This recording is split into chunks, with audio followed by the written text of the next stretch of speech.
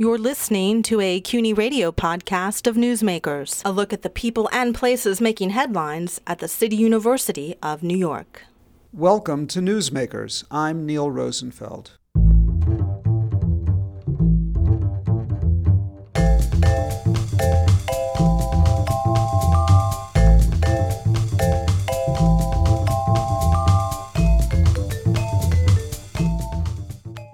How do we know where we are, where we've been, and how to get to where we want to go? John O'Keefe, a 1963 graduate of City College, discovered the specific cells in our brains that register where we are and recognize the difference between here and another place. Two of his former students later found other cells that link this sense of place with a comprehensive internal map, which works with memory to let you know where you've come from and plan to get somewhere else. For this, they shared the 2014 Nobel Prize in Physiology or Medicine. In a recent telephone conversation, O'Keefe discusses his research and how his undergraduate years at City College shaped his interests and his life. Welcome, Professor O'Keefe. First of all, congratulations on your prize. Has the world changed since you won? Yes, in fact, when I first learned of the fact that I had been awarded the Nobel Prize, I said to my wife, I guess the plans for the next couple of days, weeks, months are going to have to be changed a bit, and that's proven correct. That's good. Well, could I ask you to start off by going through the explanation you've probably given many times of what it is that you discovered that won you the Nobel Prize? Well, we discovered that there were a group of cells in a part of the brain called the hippocampus, which is right inside your temples, in what we call the temporal lobes, which respond to locations in an environment. They essentially are providing other parts of the brain and the animal with information about where it is. And there are a whole bunch of these cells. In fact, there's a large group of them, and each one has its own preferred place, as we call them, in an environment. And if you put them all together, they essentially cover the entire surface of the environment. So as an animal moves around in the environment, it has at each location an array of cells which are become active and which represent that location.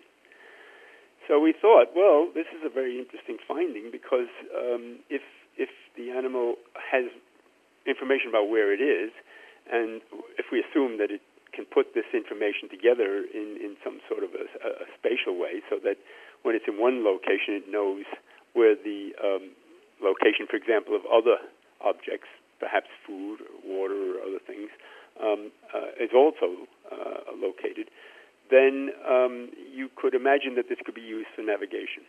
And it would provide the rest of the brain with a very flexible way of navigating. It would provide it with a system which would enable the animal to go either directly from where it was to where it wanted to be, or indirectly if it turned out for some reason the direct route was blocked. So we suppose that this was providing something called the cognitive map, which would enable the animal to know where it was and to navigate by in a very flexible way. So what did the Mosers do, who won the prize with you, May-Britt Moser and Edvard Moser? So as part of that thinking process, we began to think about what other kinds of spatial information. Sorry, this is the thinking process which accompanied the original observations and the suggestion that the hippocampus might be part of a cognitive mapping system. We began to think what other kind of information would the hippocampal formation need in order to do this navigational task. And so we suggested that there should be other kinds of information about the speed at which the animal was moving through the environment, the direction in which it was facing, and the distance in which it was had gone or wanted to go. And so over the years, our lab and other labs have tried to find these other sources of information, and over the years, they've been found. So in the mid-1980s, a group in downstate medical center in Brooklyn found the cells which represented the direction in which the animal was facing. So when the animal faces, say, northeast, then some of the cells become active. When the animal faces east, another set of cells become active. And put together, these cells, which seem to be in strong communication with each other, essentially provide a compass for the system. And it took until about 2005 until the Moser group actually discovered the other kinds of cells that we had suggested existed. And these are cells which were providing the metric for the system. That is, these are cells which seem to be telling the animal how far it's gone in a particular direction. And that's in particularly shaped environments. So if an animal's in a square-like environment or a circular environment, as it goes around the environment, these cells fire not in one particular location, as the place cells would, but in a whole series of locations. And that the places that the cell fires actually map out a very nice grid pattern across the surface of the environment. So as the animal goes, for example, northeast, the cell would go brup, and then it would be quiet, and then it would go brup, and then it would be quiet, and it does it in a very regular pattern. And the pattern is quite interesting one. It's a hexagonal pattern, which is symmetrical, so that it forms a very nice, beautiful pattern of activity across the environment. So we think that all of those cells put together really make up a nice system and provide all of the information which one would need to come up with a map-like representation of the environment. So that's the inner GPS. So the inner GPS, yeah. So that's the inner. We didn't coin that phrase. But essentially, it's an accurate description of what we think the system does in animals such as the rodent, rats and mice. Well, the hippocampus, as I understand it, also has a role in memory. So is there something involved here, like when you walk into a room and say, oh, I've been here before, and I could associate it with these other things that happened to me when I was in this room? Yes, that's exactly correct. So even before we started to work on the hippocampus, we knew that the hippocampus had something to do with memory from the work of Brenda Milner and colleagues at McGill. And they had come to this conclusion on the basis of studies that they had carried out on a patient called H.M., or Henry Mollison, as he's now known. And Henry had epilepsy and had surgical removal of the hippocampus and a few other structures, I have to say, on both sides of the brain. And the thinking behind the surgery was that he had severe epilepsy, and which was rather resistant to epileptic drugs. So that the thinking was that if the epileptic focus was in the hippocampus, this would reduce his seizures. And in fact, that worked. He had many fewer seizures and took less epileptic medicine. On the other hand, when he came around from the operation, he had a clear memory deficit. He no longer could remember things that had happened to him in the past, and he could no longer lay down memories for things that were going to happen in the future. So if Henry and most of us know what we had for lunch yesterday and where we had it and with whom we had it, Henry couldn't remember that sort of thing. He could remember other things. He could remember facts, and he could develop new motor skills. He could learn to the equivalent of riding a bicycle and things like that. He just couldn't remember the episodes of his past. He had what we now call autobiographical memory deficits, or deficit in episodic memory. So when we started recording from these cells in the hippocampus, we fully expected to see memory cells, but what we hadn't expected to see was that the cells would be specific for spatial memories. And you're absolutely right. Our thinking is that in the human hippocampus carries out a spatial memory function similar to what we see in rodents, and we have evidence for this from looking at people trying to find their way around virtual reality environments and scanning their brains, and that those studies light up the hippocampus. And we think there's also the addition of other information to the system, and particularly information about time. We're still not sure that a rat knows that it's today as opposed to yesterday or tomorrow. And so if you have this notion of linear time as opposed to cyclical time, or what we call circadian time, which is that it's morning, noon, and night, then you could see that you could take a spatial system and develop it so that it was now a spatio-temporal system, so that you would not only know that you were in a particular place, but you would know that you had been there in the past, how long ago you had been there, and what you had done there. So we think that's the way that you take a basically spatial memory system and develop it into what we call an episodic memory system. So you're absolutely right. When you come into the room and you look around, you say, I've been here before. And, I remember it was 2 weeks ago, and Joe Bloggs was here at the same time, and we had this conversation. So it acts as a retrieval cue. The spatial information acts as a retrieval cue, which pulls out a whole bunch of other memories that go with it. Have you yourself worked on the memory deficit issue? Well, we have a whole group that I collaborate with. Sorry, I guess the question is, are you talking about rodents or humans? Either. Well, we certainly know we've trained animals on simple spatial memory tasks, and we certainly know that damage in the hippocampus severely impairs their ability to learn about locations in an environment and to navigate between them. And we've done memory tasks where you ask the animal to remember where it had been a few minutes ago and to go either back to that same place or to another place. And it's one of the standard ways of testing for spatial memory, and it certainly is one of the standard ways in which you can show the hippocampus is involved in spatial navigation and spatial memory. And we've also done something similar on human beings. Okay. Now, I understand that you're now moving on into research in Alzheimer's disease. Could you tell us about that? Well, it turns out that, although we didn't know it at the time we first started looking at the hippocampus and hippocampal cells, that this is the part of the brain which is attacked earliest in Alzheimer's disease.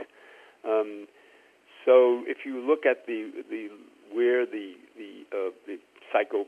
pathological signs of Alzheimer's, the plaques and the tangles, first appear and first become expressed, it's in this part of the brain, in the hippocampus and surrounding areas, particularly an area called the entorhinal cortex. So several years ago, my colleagues and I thought it might be interesting to go and look at some of the mutant models of the transgenic models of Alzheimer's disease, where it's possible to create some of the aspects of the disease. It's not a full-blown replication of the disease, but it replicates some of the pathological aspects of the disease in mice, to see if we could see what was happening to these spatial cells. And so we carried out that study and found indeed that as these animals get older, the place cells in the hippocampus become less good at localizing the animal's position in the environment, and that correlates very well with their ability to do one of these spatial memory tasks where they have to remember where they have been a few minutes ago. And that also correlates very well with the plaques and tangles, particularly in this case the growth of plaques in their brains. So we think this is potentially a very good model for beginning to look at the mechanics of how the disease actually impairs memory function. We've also been able to show by thinking about how humans find their way around place, we've been able to devise spatial memory tasks for humans, and we've been able to, when I say we, I mean mostly my colleagues, have been able to show that these are very, very good sensitive tasks for identifying the very earliest stages of Alzheimer's. So if you ask yourself whether a particular group of patients who have mild cognitive impairments are going to actually turn into Alzheimer's patients, then you can use these tasks to test their memory, and particularly their spatial memory, and they're pretty good predictors of that change. They're pretty good predictors of which patients are going to go on to become Alzheimer's disease patients. Well, may I shift gears a little bit back to City College? One of the things about City University of New York is that we have this history of being a pathway for immigrants. and the children of immigrants to move into the middle class and beyond. Could I ask you about your background and your experience at City and how you got here? I know you started at NYU. Yeah, so I went to a Jesuit high school in New York, and after that I went and worked for a couple of years, but decided that I really wanted to get an education, and I was started off thinking that engineering would be the right discipline for me to study, and I got a job at so I started taking aeronautical engineering in the evening at NYU. These were the days of Sputnik, and it was very glamorous, and I certainly had it in mind to not only to make airplanes, but also to, if I had the chance, to make spaceships and rockets and things like that. I didn't have any money, so I had to earn my keep. I worked in the daytime at an aircraft industry, in an aircraft company, and went to NYU in the evening. And I was going to school 4 or 5 nights in the evening, and trying to make progress in becoming an engineer and getting an engineering degree. And after about 3 years or so, I had the opportunity to shift to go to daytime. I applied to City College, and they accepted me, and they accepted many of the credits I had accumulated at NYU in engineering and maths and physics. So I then was in a position to go daytime, and I couldn't have done it. City College, of course, in those days didn't charge tuition, or at least it didn't charge tuition for people like myself. And so I was able to then carry on my education. I shifted from engineering into physics originally, but then since I had developed an interest in trying to understand how some of the aspects of psychology could be explained in terms of brain function, I eventually moved into psychology. So while I was at City, I took lots of different courses. I think it was an incredibly enjoyable time, and I think I acted like a kid in a candy shop. I said, why wouldn't it be interesting to take courses in film studies, and wouldn't it be interested to take advanced English courses? And I took a lot of philosophy courses. I was particularly interested in philosophy, and took many philosophy courses, from philosophy of science to ethics to philosophy of religion, and in fact, I actually met my wife in one of those philosophy courses, and that was tremendous. After a while, I think City College began to ask themselves whether I was ever seriously going to take a degree and move on. So they said to me, well, I remember one day a dean said to me, you've got enough credits to take a degree in several subjects, so why don't you take one of them and look to your future? So I took one, and I took my degree in psychology, and then went from there to McGill in Montreal. I had a very nice conversation with one of your former teachers, Dr. Philip Ziegler. Yeah, so yes, and I'm very grateful to Phil. He was one of the people who was an incredible inspiration. He had just come from Wisconsin and set up his lab, and he allowed me to come and work with him, and that certainly was my first experience of doing experimental work, and it certainly inspired me to go and become an experimentalist, so I'm very grateful to him. There were several other people there. Danny Lehrman who was a great ethologist, and worked at Rutgers in the daytime, used to come by City College on his way home to Greenwich Village, and he would give one course, and I was fortunate enough to be able to take that course. It was a course in animal behavior, and he was a tremendous inspiration. He was interested in ring doves, and I can still remember him flying across the classroom in his imitation of a ring dove. And he was particularly interested in mating behavior, so he used to show us all the behaviors that are involved in mating in the ring dove. I also took a course with Kenneth B. Clark, who was already very famous and well known for the work he had done on children and work that actually formed the basis for the Supreme Court judgment, which essentially abolished segregation. Brown versus Board of Education of Topeka, Kansas. And he was a great inspiration as well. So I really came across some very, very influential and very inspiring teachers at City. I heard that Kenneth Clark would bring some interesting speakers into class. Yeah, he brought lots of people into class. It was a kind of it was a class in motivation,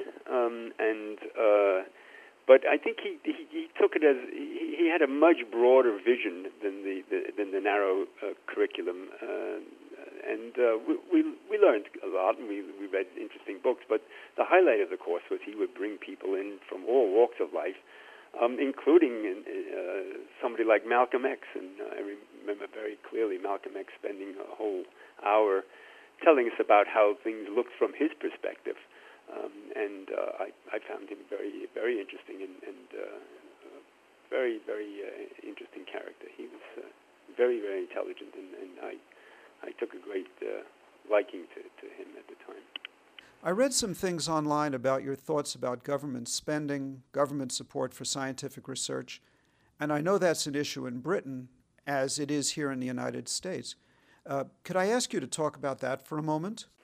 Yes, I'm a great believer in government spending, and particularly government spending for basic research. It's very hard for governments. I don't underestimate how difficult it is and how much trouble they have, because they obviously have to, in democracies, they have to convince the citizens and the people who pay their taxes that this is value for money, that they're getting something back.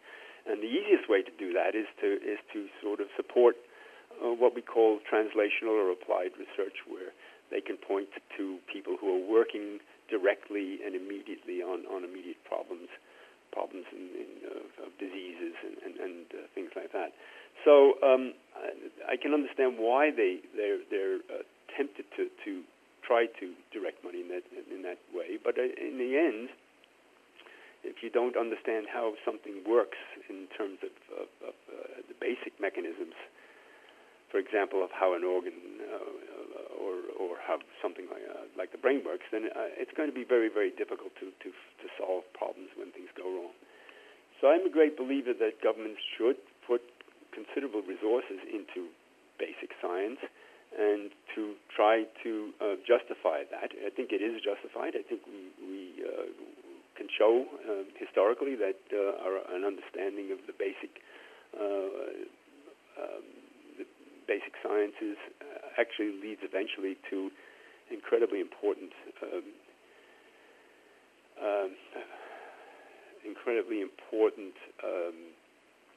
products and incredibly important. I'm hesitating on calling them cures for disease, but progress towards cures for diseases. Was government funding critical to your research as well? Absolutely. Both the American governments initially, and then the Canadian government when I was doing the PhD at McGill, and then the British government have all provided me with grants and fellowships to support my research. And I have to say, without those grants, I just couldn't have carried it out. So I'm very grateful. I originally had an NIH postdoctoral fellowship in when I was at McGill, and then I had a predoctoral fellowship at McGill, and then when I came to Britain, I was supported by an NIH postdoctoral fellowship, and then the British government continued funding for my research. So I am certainly someone who has benefited enormously from government support of research, and I just couldn't have done what I did if I hadn't had government support. That's been supplemented by support from charities more recently, particularly the Wellcome Trust, which is a very large charity, and also the Gatsby Charitable Foundation. So I'm a great believer in those, and I think it's fairly easy to justify, if you look at the broader picture, support for basic research. I thank you very much, and I just want to say that all of us here at City University are tremendously excited about what you've accomplished and the inspiration that you give to our young students. Well, good. I hope I do. I am very proud of being a product of City College, and I certainly look forward to coming there in May. And I hope to meet not only yourself and other people who are teachers there, but also some of the students. I think City is a great institution, and it's been a great institution in the past, and I wish it well in the future. Oh, I didn't realize you would be here in May. Yes, I am. Apparently, I'm being honored with an honorary doctorate. Wonderful. So perhaps we'll get to see each other then. I would love it. Okay. Thank you very much. Bye-bye. Okay. Bye-bye. For more Newsmakers, visit CUNY Radio online at cuny.edu/radio. Newsmakers is a production of the Office of University Relations.